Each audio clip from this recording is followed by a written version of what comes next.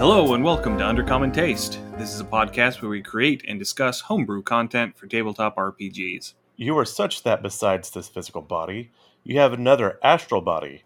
Do not therefore be afraid of getting rid of this mortal frame.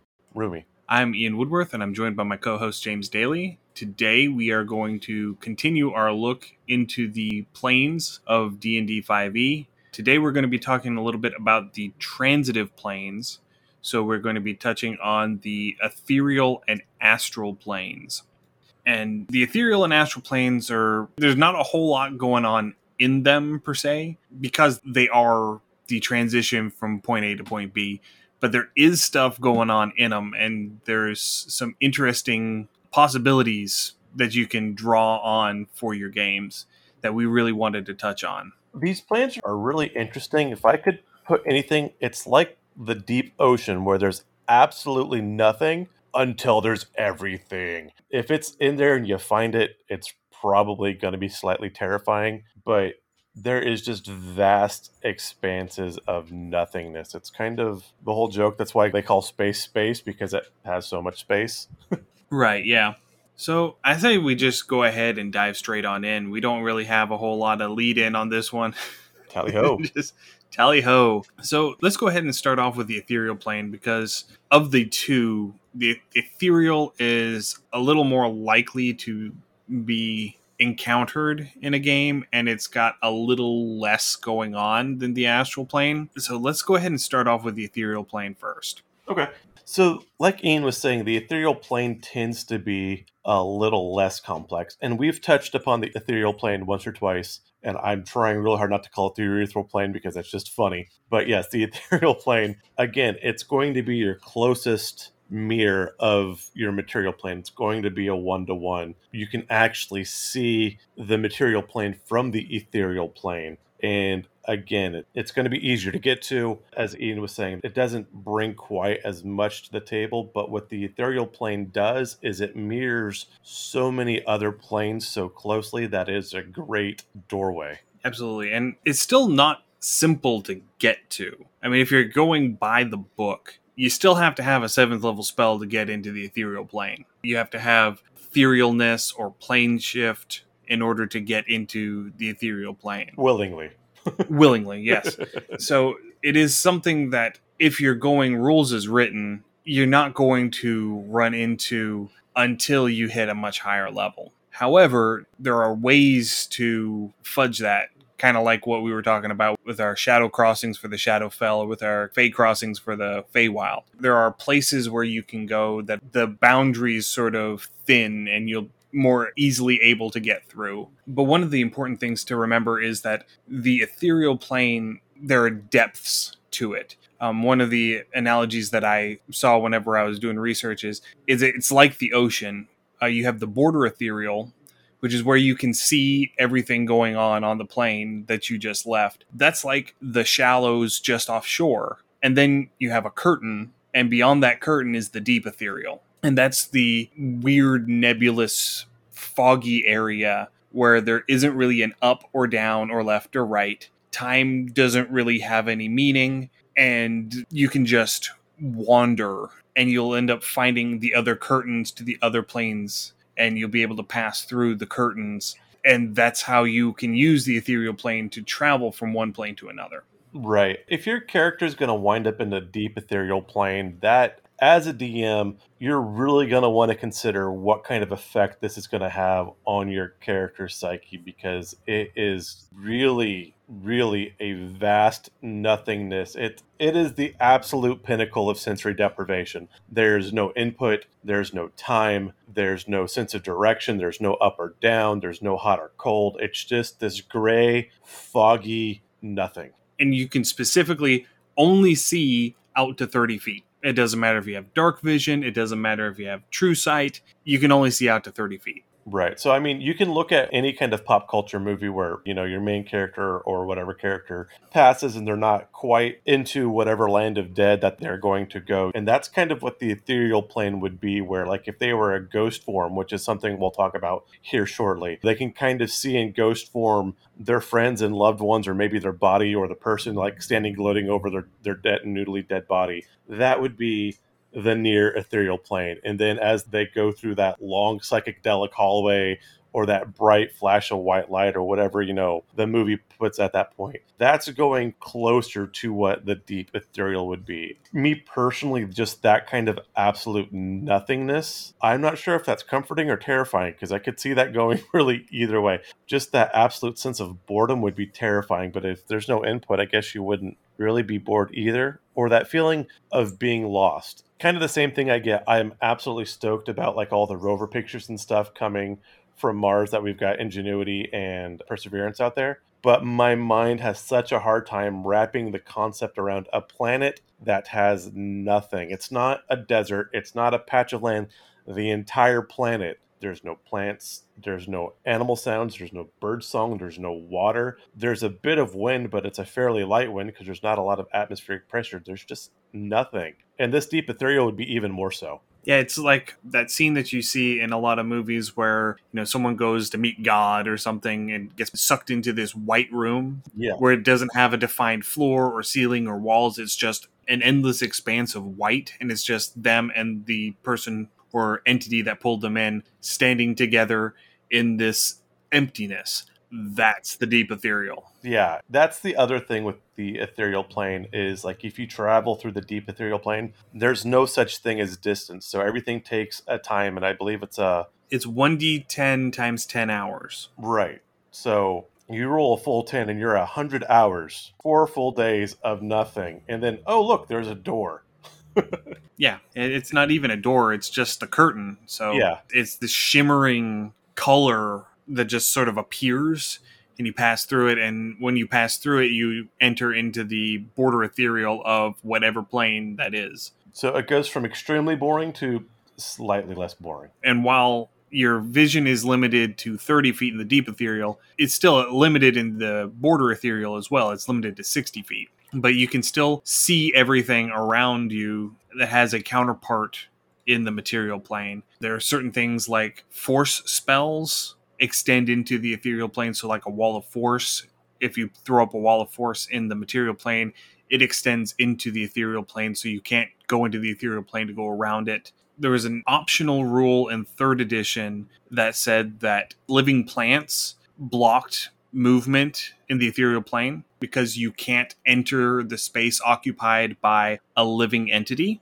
So places that are like in the Feywild that are these citadels that are made out of growing trees, you wouldn't be able to pass through the walls and, break in using the ethereal plane, because the living tree, the life force of the tree would keep you from passing through the wall. This would make trying to like be a rogue going through the ethereal plane really difficult if you are like in an elvish or dryad city type thing where, they make their city out of their trees and whatnot. Myconids would probably be the same thing with the mushrooms. As Ian was saying, a lot of these force spells that still kick around, force cage and things like that, they are some of the few tangible things in the ethereal plane. So if you're a high enough level to get there by your own doing, these are definitely some spells you want to consider having known, because they can definitely put a barrier between you and whatever, nasties tend to pop up. Because like we said, in the near realms or the near parts of the ethereal plane, there are actually some interesting things that can kind of swarm at you all of a sudden, which can definitely catch you by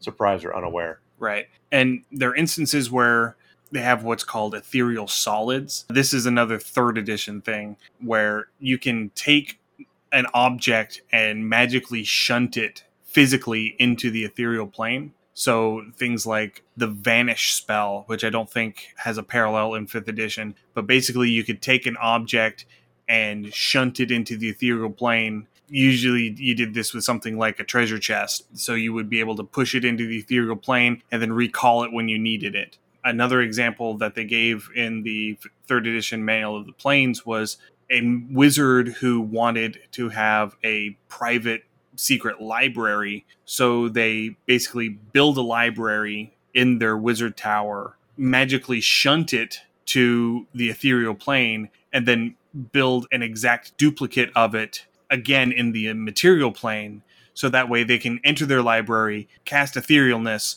and go into their actual secret library on the ethereal plane and not have to be bothered. I really like that as a mechanic, and I would totally do that as a wizard. Like, just like, you know what? I'm sick of the world. I don't want to be here anymore. I'm going into my room. And just kind of slammed the door on everybody.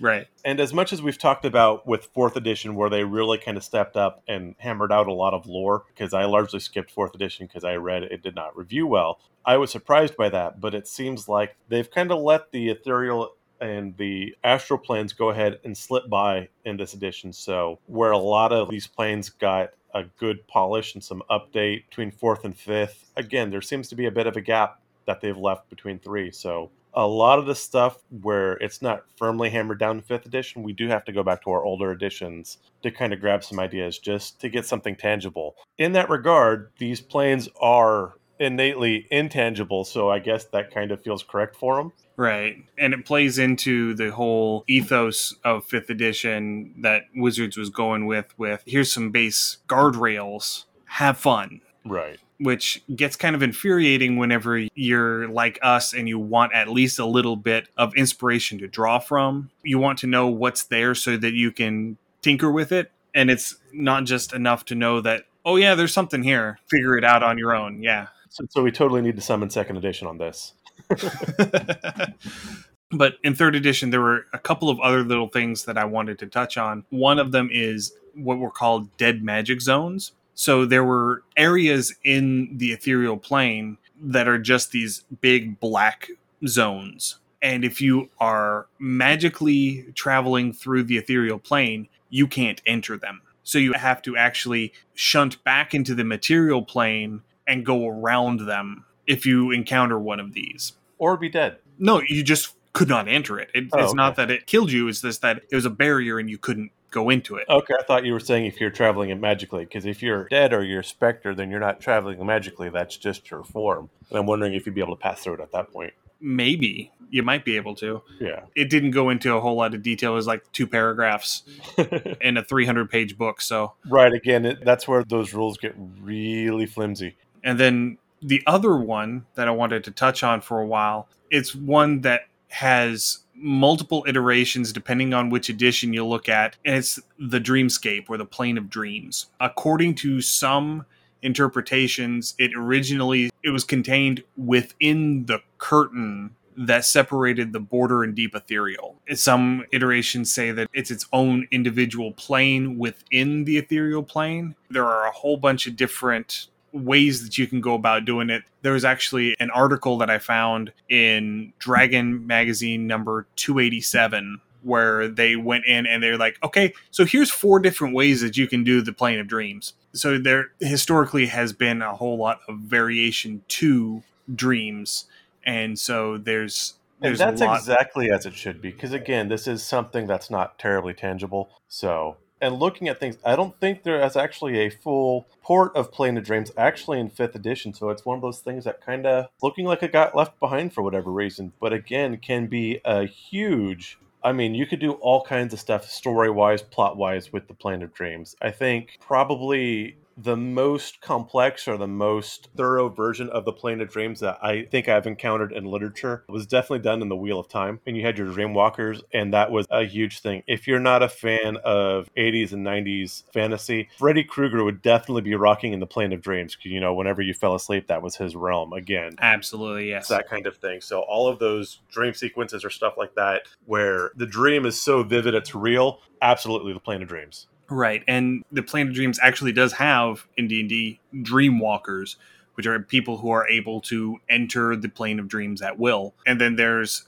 a lesser group, the ones that cannot physically enter, but can mentally enter and can control it, which are the Lucid Dreamers, which was a skill that you could pick up in 3rd edition, lucid dreaming, that you could tinker with. You don't want to know who you're going to find it in the Plane of Dreams, and you're probably going to find way more of them than you want. Night Hags. Oh, yeah. Oh, yeah.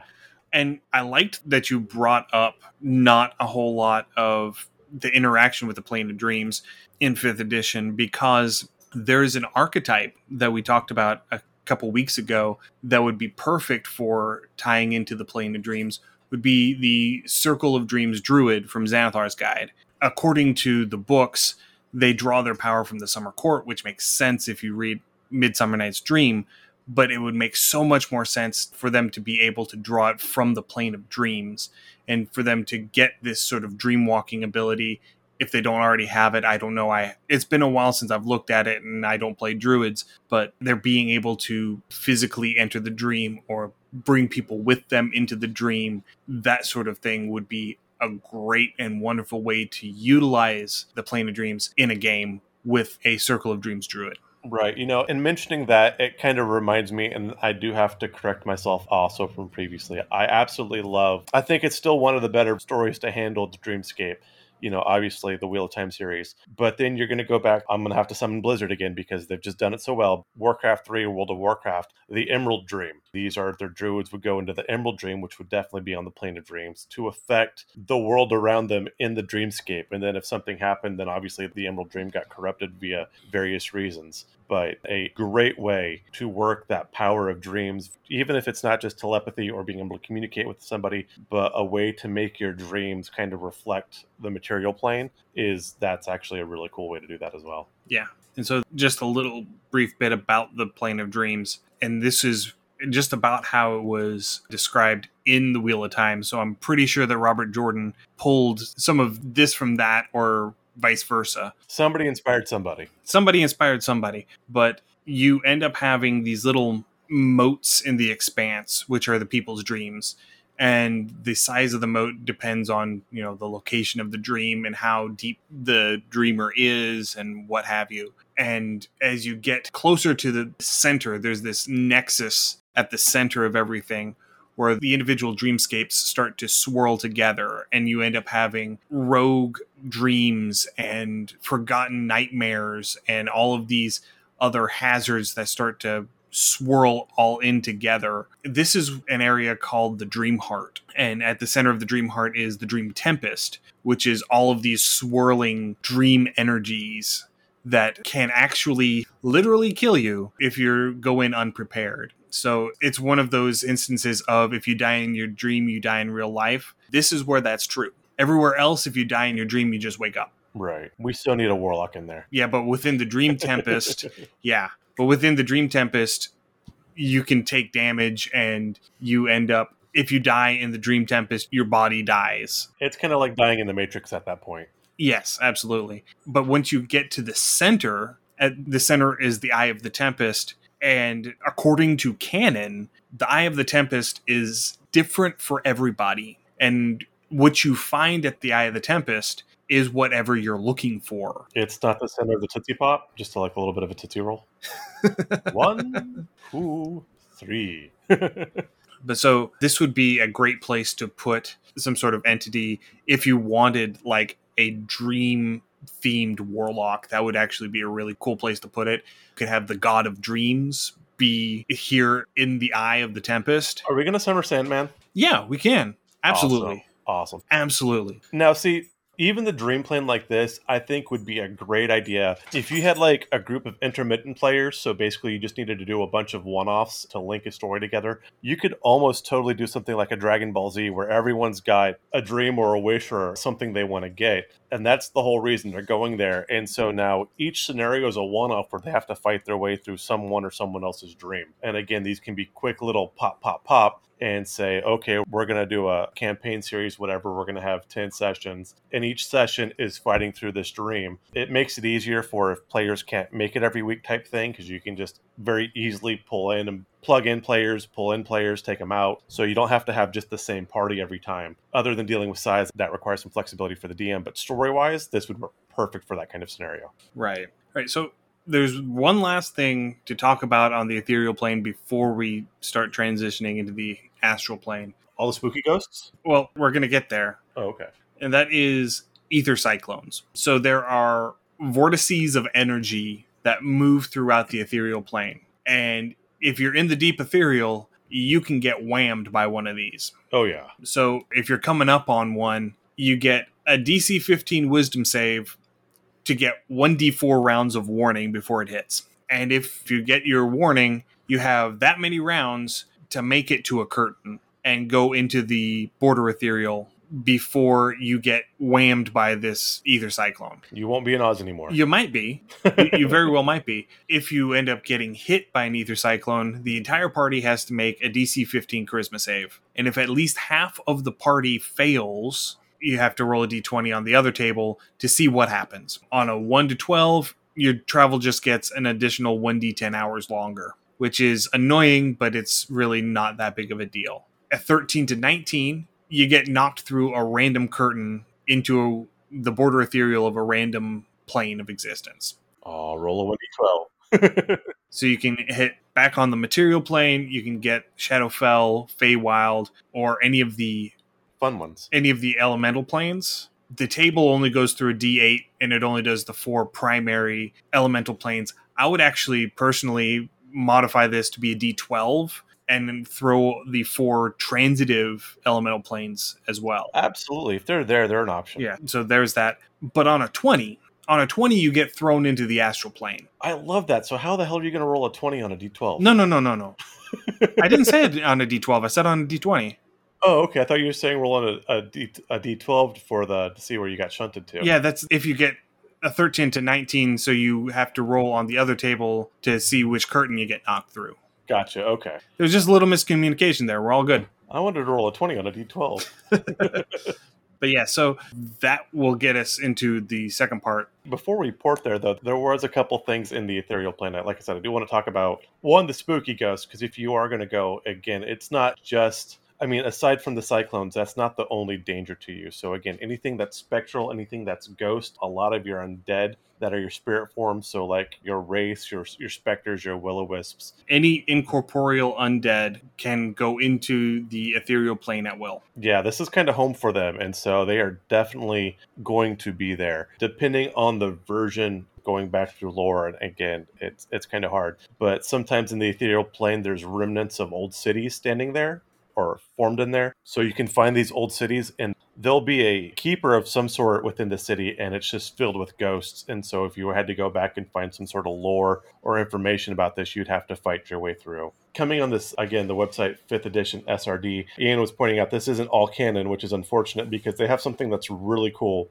but they have etheric influenza, which is actually a disease you can pick up if you're in the ethereal plane too long. But I wanted to go ahead and read this real quick just because I thought it was rather interesting. But a character must make a con save DC 8 after every day which he spends more than 2 hours on the ethereal plane. Etheric influenza lasts for 6 plus 1d6 days, during which the character's maximum hit points are reduced by 5, but the character can also dimly perceive ethereal creatures, wisdom perception check DC 17 required. Finally, the character's skin is noticeably grayer and clammier, a sure sign that he has spent some time in the ethereal realm. So basically, your lungs fill up with what they call the ectoplasm in here. It's kind of the goop kicking around, and you're coughing it up. And while you're still sick with the stuff, you can actually see ethereal creatures on the material plane while being sick. And I thought that was kind of a neat little disease to throw out because, again, diseases got left behind a bit in 5th edition as well. And so another real quick, you can end up running into any of the denizens of the Echo or inner planes while you're in the ethereal plane, because it is a transitive plane. It is a way to get from one plane to another. So you can end up having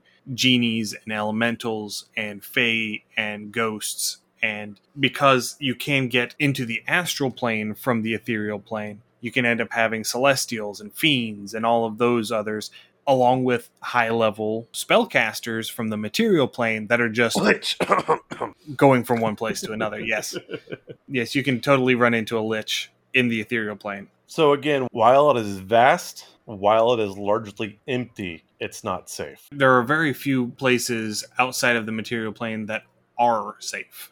Yeah, the fact that all of the stuff that happens to a D&D party, all of the dangers and adventures, the material plane is probably one of the safer areas to be in. Absolutely.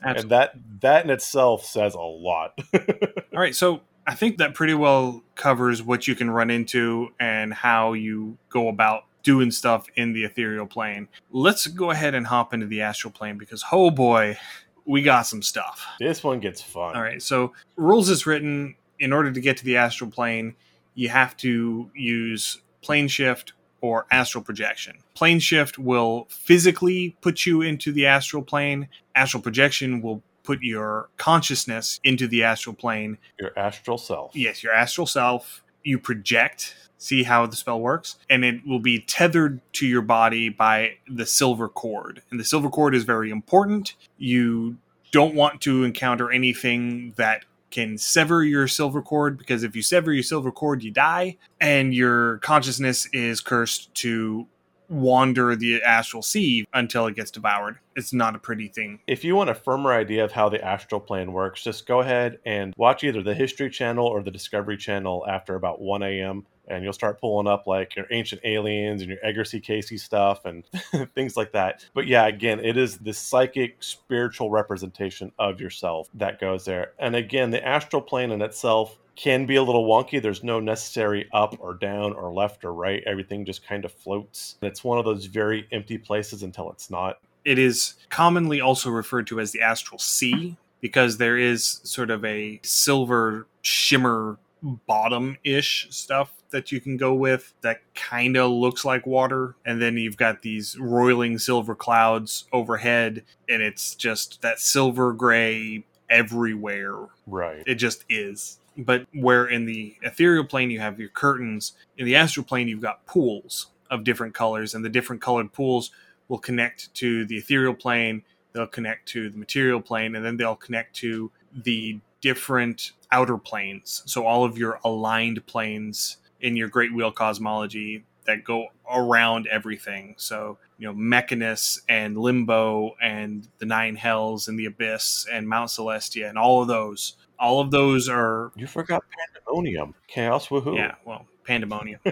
Technically, I think Limbo is pure chaos. I believe so, yes. And Pandemonium. Yeah, Pandemonium is one tick down. It's the border between chaotic neutral and chaotic evil. That's the difference between Chaos Woohoo and Chaos Oh No. Yeah. And then the next one down is the Abyss. So yes, that's Chaos. Oh dear God, what do we do? Yeah. But so the different colored pools determine where you're going to come out. So you would figure out what color the plane you want to go to is going to be, and then you go and you find the pool of that color and you hop through it. And if you're lucky, you can find someone who is an astral traveler who knows where the different portals are in relation to one another, and they can help guide you from one to another in the shortest possible path. Because otherwise you're going to be wandering for a good long while. Right. Actually, with different versions, there's actually what they call way stations or wayfarers, and they kind of float in between these different pools. They have different ways to kind of find and detect when something's going to pop into the astral plane, and they tend to head in that direction. And, it's a quick point where you can buy some supplies or maybe glean some information from people depending on how you want to do things. And now the one hazard that is, not a living being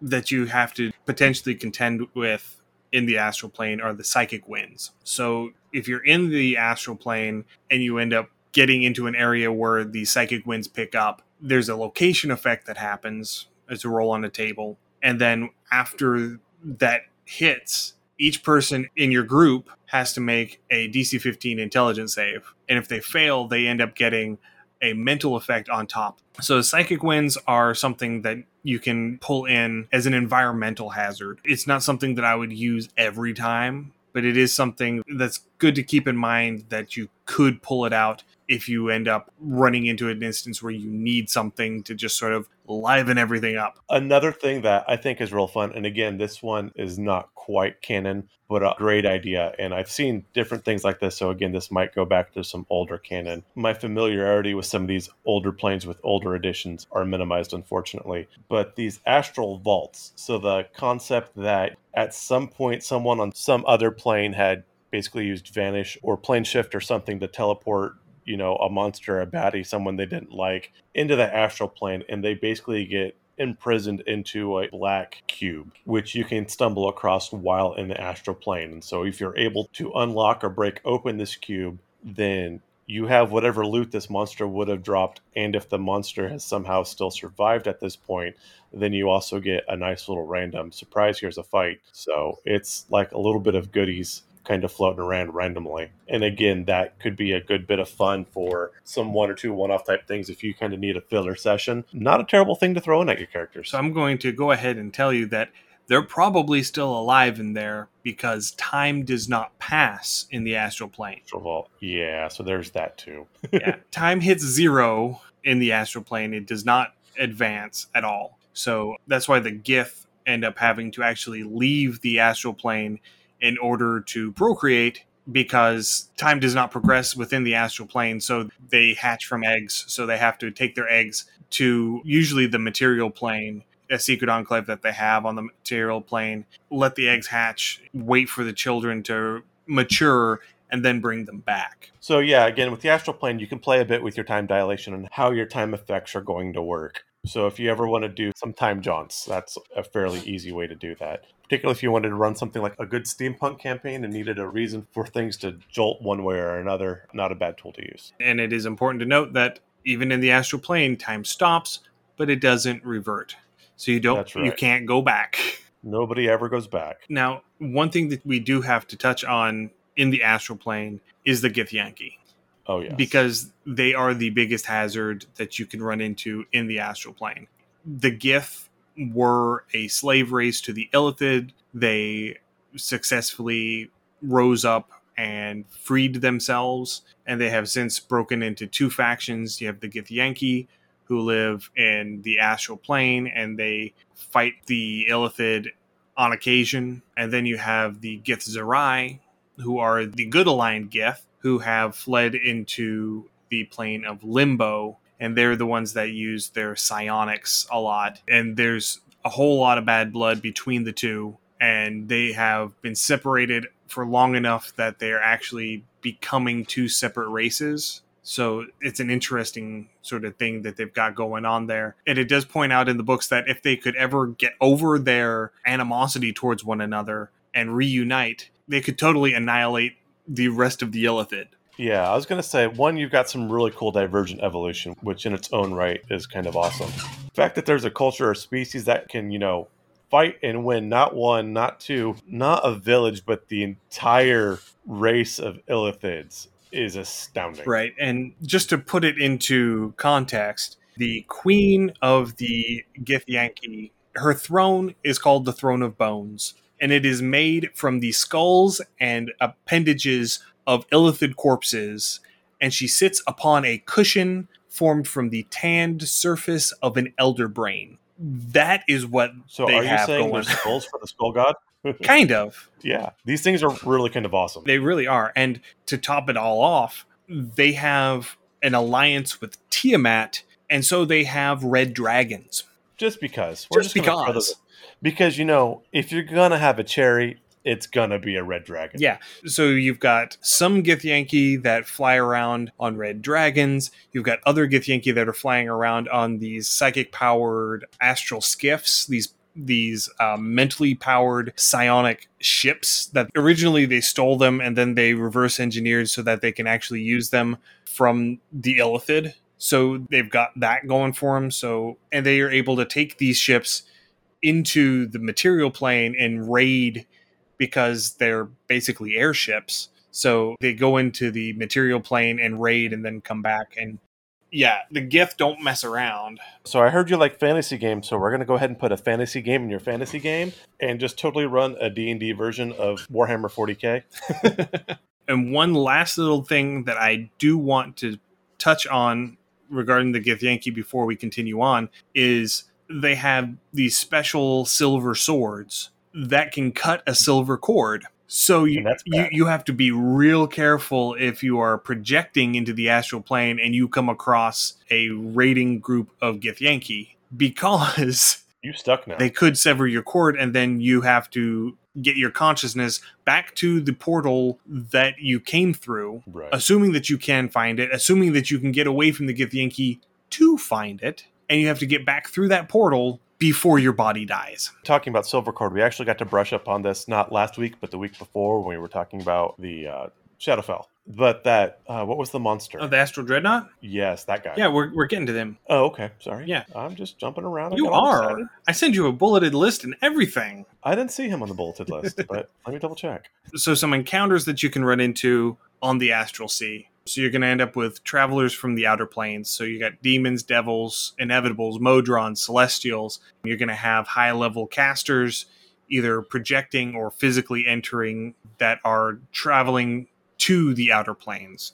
You can run into Githyanki raid ships or Illithid mine ships that are patrolling the astral plane. Potentially you could run into things like Starspawn and other outsiders from the far realms that are making an incursion from the far realms into the astral plane in order to reach one of the other planes. You know what this makes me want to do? Just hearing about this and kind of like I'm brainstorming it because I'm slightly crazy and whatnot, but like an astral plane pirate scenario. So like you have to transport some sort of object or material or cargo between planes, and so a lot of it's going across the astral plane, and you have this Githyanki basically raiding ships trying to get whatever the hell it is. And again, you're just taking your basic pirate scene, and instead of in the oceans, it's just out in the astral sea. But I think that could add a lot of flavor and a lot of fun to a campaign. Yeah, it really could. And one other thing that I wanted to bring up was for an encounter, something that I'm calling fragments of divinity. So canon is if a god dies,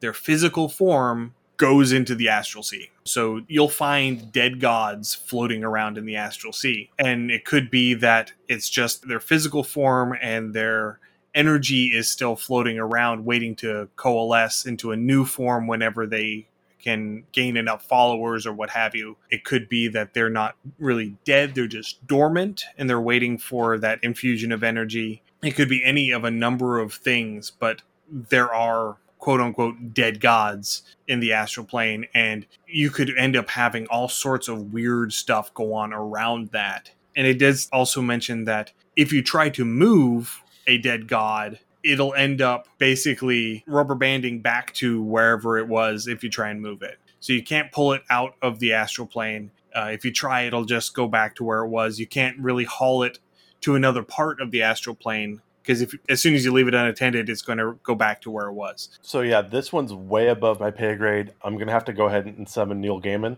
to handle this one. That said, podcast people, if anyone can get this episode to Neil Gaiman and say, hey, we have an idea, would you like to work with it? That'd be awesome. But yeah, this definitely feels like this would be up his alley. Yeah. Well, I mean, this is kind of like the Vault of Forgotten Gods that he has in one of his flashback sections in American Gods. Yeah. So yeah, this is where gods go when they die. And it could just be an effigy of the god. It could be not the god's physical form, but an effigy representing that god. Oh my. And whenever they return or reform or however that ends up going, I like that whole concept of divinity is energy. It cannot be created or destroyed. It just changes form. So if a god's physical form dies, its divinity is still there, floating around, waiting to coalesce into something. Okay, so again, I'm going to apologize for everybody, but I have to share it because my brain's going sideways and this is too good not to share. But now I see like just a swarm of like little stick figure Satans that some angsty 13-year-old drew in his school book because he was bored or whatever. You know, they got thrown away or shredded and now they wind up in the astral plane. So you're going through and now you've got all these little stick figure Satans running around sitting there with little pitchforks trying to poke people. They would obviously be like a CR or like 1/8 or something like that because they're just like little mini things, but yeah. Right. And then the last thing, the single most dangerous thing that you're going to potentially run into in the astral plane. Me. You're not an astral dreadnought, James. Damn it. So the astral dreadnought is all kinds of awesome. This thing really is. They were created by Tharizdun, the chained god, to prevent mortals from traveling from the material plane to the outer planes to seek the secrets of divinity, to contact the gods and to figure out, if it was possible, how to become a god. Because, I mean, really, if you're going to do it, you might as well just go full bore. Yeah, it's basically their giant guard dogs to keep mortals out of the outer planes. We should hate them. We should, but they're awesome. They are awesome, but I hate a locked door. There's a workaround, depending on the edition that you're looking at. So, for starters, it has an anti-magic gaze. A 150-foot cone anti-magic gaze. Imagine a beholder, but on steroids. Yeah. And you can't banish it. You can't move it to another plane of existence. It literally cannot go off of the astral plane. And it is one of the few things that can naturally sever a silver cord. It used to be if it bit you, it could do it. Now it's a little bit more forgiving. If it rolls a critical hit against you, it can choose to not deal damage, but sever your silver cord instead. So, I mean, at least there's that. Yeah, these things are definitely some scary, scary creatures. And the big thing is, its stomach is a demiplane. Just because. Just because. So if you get swallowed by an astral dreadnought, the only way you're getting out is if you have plane shift or gate. So, you're stuck on a plane anyway, and now you're going to be stuck on a plane within the plane. Yes. It's planeception. And one of its legendary actions is it looks at you and it teleports you into its demiplane stomach for a round. And you can't harm it from inside because it's a demiplane. It's not actually a physical space within the Astral Dreadnought. So you can just wail on the walls all you want. It's not going to change anything. That's assuming you can find a wall. I just see, again, one of those, like, blank expanses. I think it's like a 300-foot cube. I think it's how it's described. Okay. It is given parameters for what it is. And it is. But yeah, you're not touching this thing. It's not going to matter because you're not there. Yeah. And at least with that one, if it decides to banish you into its demiplane, you do at least get to come back out at the end of your turn. So that there's that. Versus if it just eats you entirely. Yes, if it can do that too. If it swallows you, then you're stuck there until some wizard is able to get you out. Now, I would have something kind of tricky, and I want to know what you think about this. But the whole putting a bag of holding inside of a bag of holding. Okay. Isn't that supposed to create a portal to a different plane? I think it just tears a rift. I think it tears a rift between... I think it's between the material and astral plane. So could you do that in like an emergency type thing if you're stuck in this thing's belly and it's like, well, potentially, I got 2 bags. Potentially, I would have to look at what the actual canon mechanical response is. For putting an extraplanar space into an extraplanar space. Right. And I mean, that would be one of those, like I said, desperate last act type things. Well, I could do this, hope it works, Yeah. I mean, because it's, I don't know, it's a weird thing. Yeah, it is a weird thing. Sorry. Didn't mean to break you. No, you're good. So for getting to the ethereal or astral planes, whenever you don't have access to 7th level spells, whenever you don't have etherealness or plane shift or astral projection or gate yet, there are some ways that you can finagle it using some creativity to create a way to get from the material plane into one of these planes without the spells. One of them would probably be, whenever you're talking about the ethereal plane, you would definitely be able to do it through dreaming if you can figure out how to do the dreams. There's some spells that were in 3rd edition that weren't ported because the plane of dreams wasn't ported. So that would allow you to physically enter the plane of dreams, and then you can go from dreams out into the ethereal plane just because. I would say mirrors would be a good way to get into the ethereal plane if you had a way to manipulate that. So mirrors in a haunted house. I could see that. So like a scrying mirror or something like that, like a blackened mirror. Not even that. I mean, even just a literal bog standard mirror in a place that has a heavy incorporeal undead presence. These are entities that can pass back and forth at will, and as you pass back and forth, it weakens that barrier. Right. Yeah, I could totally see that. And then a mirror is one of those things where you look at your reflection and the trope has been beaten to death, but the person on the other side is someone in a parallel dimension or what have you. Yeah, well, I mean, mirrors in folklore have long been since gateways for spirits and things like that. So really that does make a lot of sense. That's why you'll find, like in a lot of old Victorian houses or things like that, they would actually keep curtains over the mirror. So if the mirror wasn't being used, they would actually shroud it. Yeah, and it was very common practice for whenever there was a death in the house, you would cover the mirrors. Right. So yeah, mirrors definitely have that connection that we can draw on for this. And in 3rd edition, there were actually items that were mirrors that facilitated travel, that acted as portals that you could turn on to travel into the ethereal plane. So that is something that you could pull in. And the last one specifically for the ethereal plane that I wanted to touch on was locations with permanent or heavy mist or fog. So like the graveyard in London, obviously, where I grew up in Central California, they have what I jokingly like to call the death fog, or it's also known as the Thule fog. And for about 4 or 5 months out of the year, the winter months, you get this extremely dense fog. So something like this near like Central California, there's a lot of almond orchards, a lot of fruit, things like that.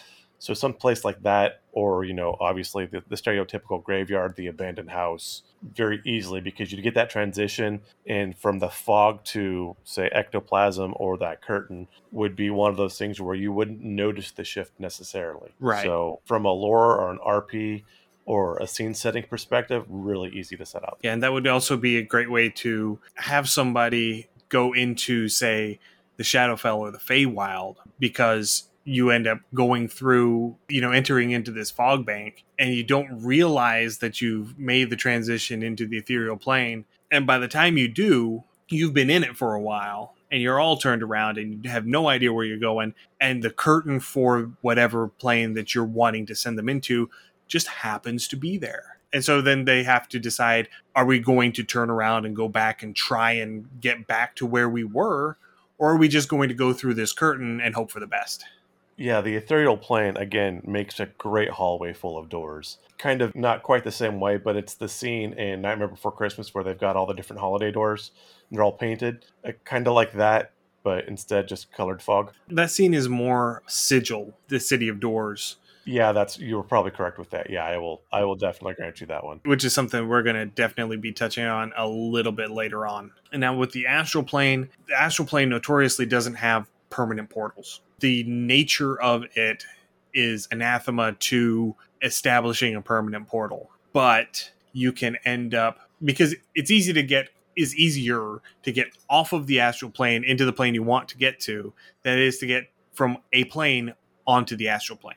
Right. Going lore-wise, I would give my monks, my clerics, possibly my wizards, if they want to take a full long rest meditating, access. I did double check, and putting the bag of holding into a incorporeal space does create a one-way portal to the astral plane. So that is how that is supposed to work.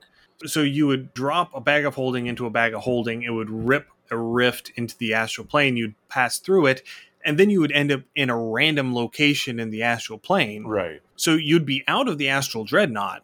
You wouldn't necessarily be anywhere near any of your friends. No, you wouldn't be where you want. But again, this as well does link back to if you're on the material plane or on another plane in general. This is a way to get to the astral plane. Yeah. You go there. You have no determination of where or when you're getting there, but you do wind up there. And so the one place that I think you might actually run into a somewhat stable portal would be if you could find a Githyanki enclave. Yes, absolutely. On the material plane. It'll be hard to get into because there's going to be red dragons and Gith guarding it.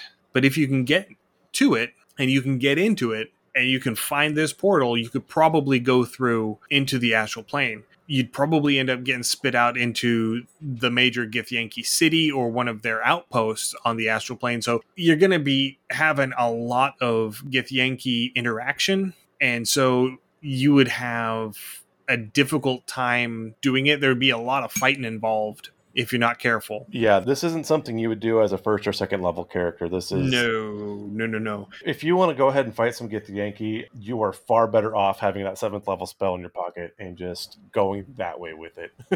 I don't know, because, you could probably get away with doing this at about 12th level. Yeah. Which is about 3 levels before you would start getting the spells that you would need. I think you get 7th level at 15. That sounds about correct. It's either 13 or 15. I can't remember which, and I'm not looking it up right now. But yeah, so that's how I would run that. The other way is you can pay a small fortune and get a scroll and use magical device type thing as well. Scroll of plane shift or whatever. Probably a way to do it, but very, very expensive.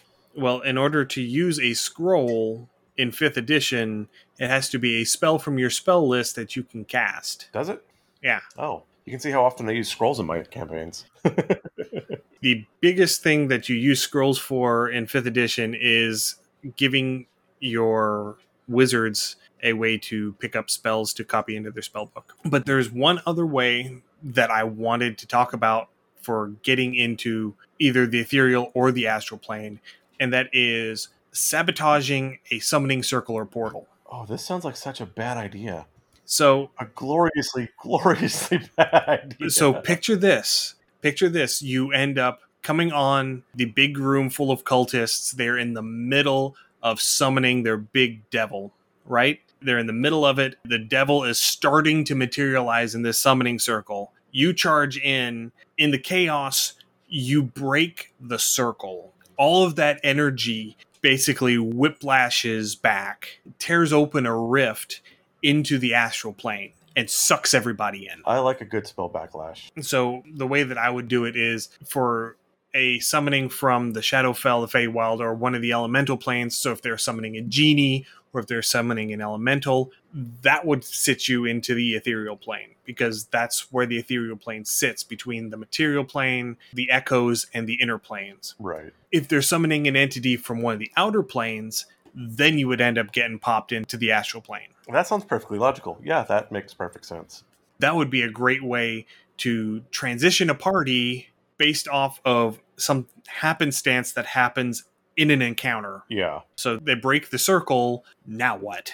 Yeah, exactly. No, I like that scenario a lot.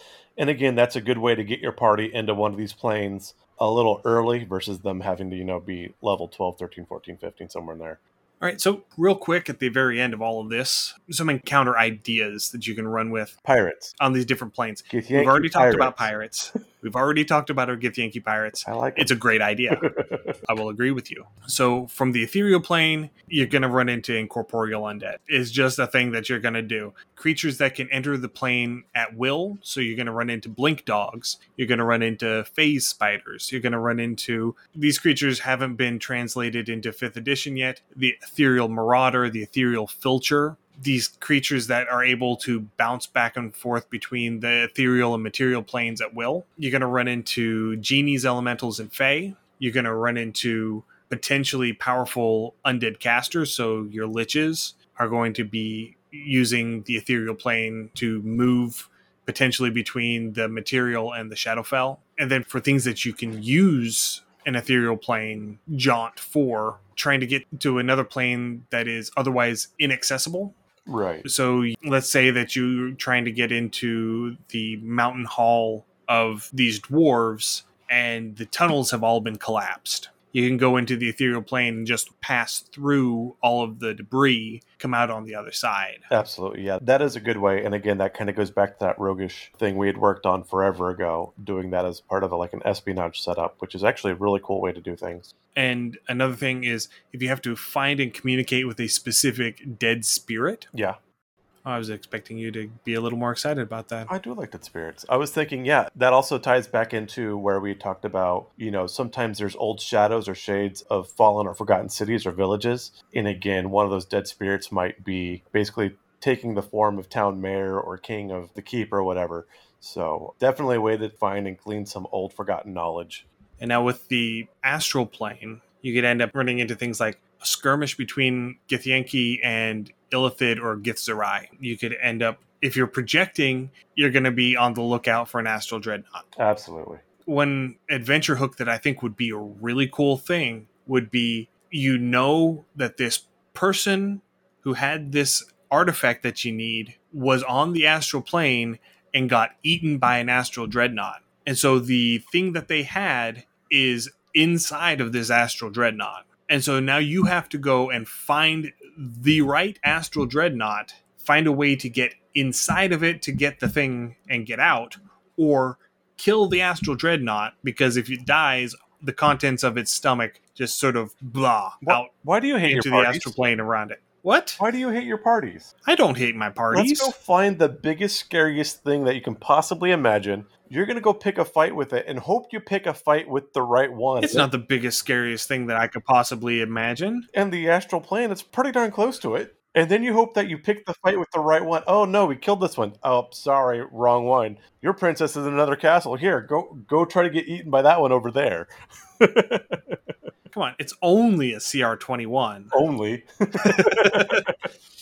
But I think that would be one of those instances where you would have the particular one would be marked, would have some sort of mark to it. It would have some sort of identifier, and then you would be able to go to the Githyanki, because extraplanar travelers do go visit the Githyanki. So you would be able to go to the Githyanki and say, hey, we're looking for this specific astral dreadnought, and get a tracker that can help you track it down. I like that. Again, going to probably the City of Bronze, because you wouldn't want the city in Shadowfell, but that would be a good way to City of Brass. City of Brass, yeah. Find a track there. if you happen to come across a genie, that would actually be a decent way to pop a wish so you could figure it out. It would be a pretty beefy fae to make a deal with so that they could point it out to you. But I think a genie wish might actually that sounds genie like. If you have a genie wish, then why don't you just wish for them to pull the item out of the Astral Dreadnought to you? I suppose you could do that because I mean plot hooks, so maybe there's a limit on what you could wish for. Plot hooks, man, plot hooks.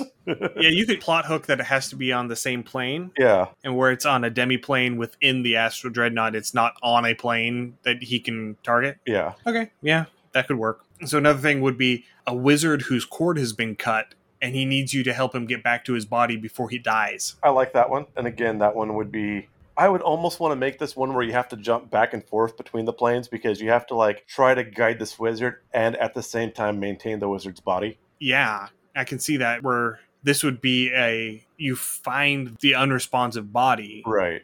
And his minder knows that he's in the astral plane, but it's taking him too long. And so you have to go into the astral plane after him and find him in the astral plane because his cord has been severed and bring him back. Yeah, I like that. Again, any of the creatures from the outer planes you can run into out here. So angels, demons, devils, inevitables, modrons, Yugoloths, any of those. Run into beasts from the far realms. So, aboleths, beholders, starspawn, any of those. Some in our Lovecraft stories now. Yes. And then a couple more adventure hooks for the astral plane, having to recover someone who has been abducted by a Githyanki raiding party, because they do raids into the material plane, and sometimes they just kill everybody, and sometimes they take slaves back. Right. So maybe you have to go and find them and recover somebody who has been abducted by a Githyanki raiding party. Tried true. I like it.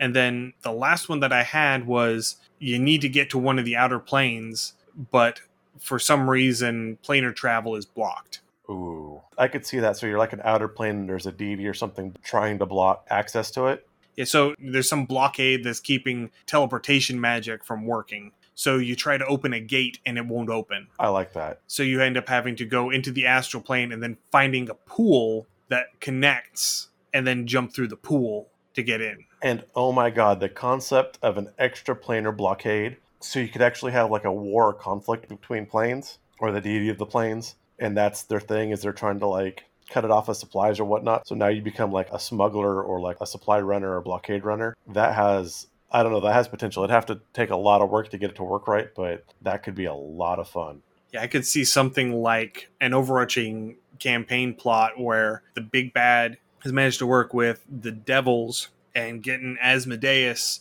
and it figured out a way to get Asmodeus and his devils into, say, like Mount Celestia or something. Oh, yeah.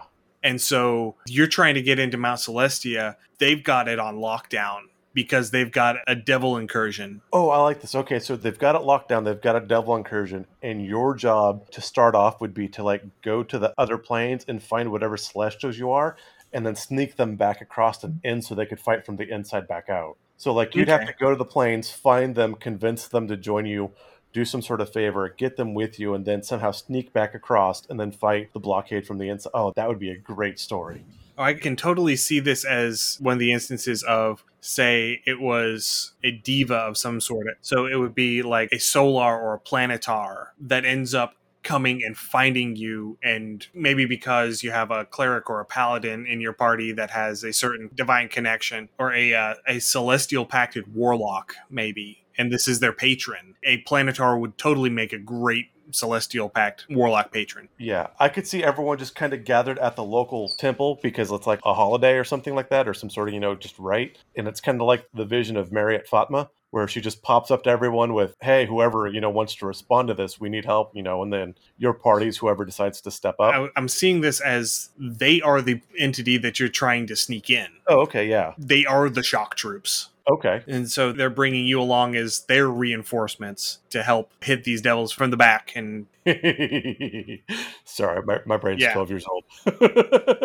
We're going to need some rogues in this. Yes. But anyway, so we've been at this for a while now, and I think we should probably just leave it there. Yeah, I think so. Again, these planes are vastly empty until they're not, and there's a lot of things you can use to kind of throw in. And with just a little bit of imagination, you really can do a lot with them. Right. I mean, they're more than just an extra jaunt on your journey. A lot of possibilities. And again, that is one thing that 5th edition has done really well by, as much as I hate that they have left a lot out, they did leave a ton to the imagination. So thank you, everyone, for listening and for another episode of Uncommon Taste. If you have any suggestions or ideas that you want to send to us, you can send us an email at undercommontaste@gmail.com or send us a direct message through our Twitter account at UCT Homebrew. I'm still doing my Shakespearean Insult page a day calendar inspired RP prompt 6 days a week on the Twitter account that I cross post to the Facebook and Instagram accounts under Common Taste. We have a Patreon now, so if you want to help financially support the show, you can go support us through Patreon, patreon.com/undercommontaste. And if you check out our Patreon, Ian has just now recently put up, he's finished his She Court mobs that he actually spent a lot of time on, and they are amazing. Because again, looking back at some of our fey creatures, the list of 5th edition fey creatures are kind of sparse, and they were definitely lacking some of the higher ends. And so these actually turned out to be extremely interesting. So if you want to see these, definitely check out the Patreon. Yeah, so the Seelie and Unseelie Court She are up on the free. They're for everybody. You don't have to be a patron in order to get those. But I have the Court of Coral, the Gloaming Court, and the Wild Court. Those three together are all in the document that all of the patrons, regardless of their pay level, have access to. And that's one of the things that is very important to me, is that if you are a patron, you have access to all of the materials that I'm putting out, because it doesn't matter if you're in the $3 bracket or a higher bracket. You're paying me for this content, so I'm making sure that you get it. Absolutely. So we are available on most of your podcast streaming sites. Please leave us a rating, leave us a review, subscribe if you can. All of these things help our visibility and help us get out to more listeners. So we would greatly appreciate any help that you could give us in that regard. So we'll catch you all next week, and happy gaming. Happy gaming. Thank you for joining us for another episode of Undercommon Taste. If you enjoyed what you heard, please pass it along to your friends. If you have comments, suggestions, or ideas, you can email them to us at undercommontaste@gmail.com. If we like your idea, it may make it into a future episode. You can find us wherever you find your podcasts, and we would greatly appreciate any likes, ratings, and comments you could provide. Find us on social media. We're at Undercommon Taste on Facebook, Instagram, and YouTube, and on Twitter at the handle @UCT Homebrew. If you would like to help support the show financially, please visit our Patreon page at patreon.com/undercommontaste. Our theme is Massacre Anne, written and performed by Mary Crowell and used with permission. You can find her online at marycrowell.bandcamp.com or on Patreon at patreon.com/Dr. Mary C. Crowell. Thanks again for listening, and stay safe. You'll hear from us again soon.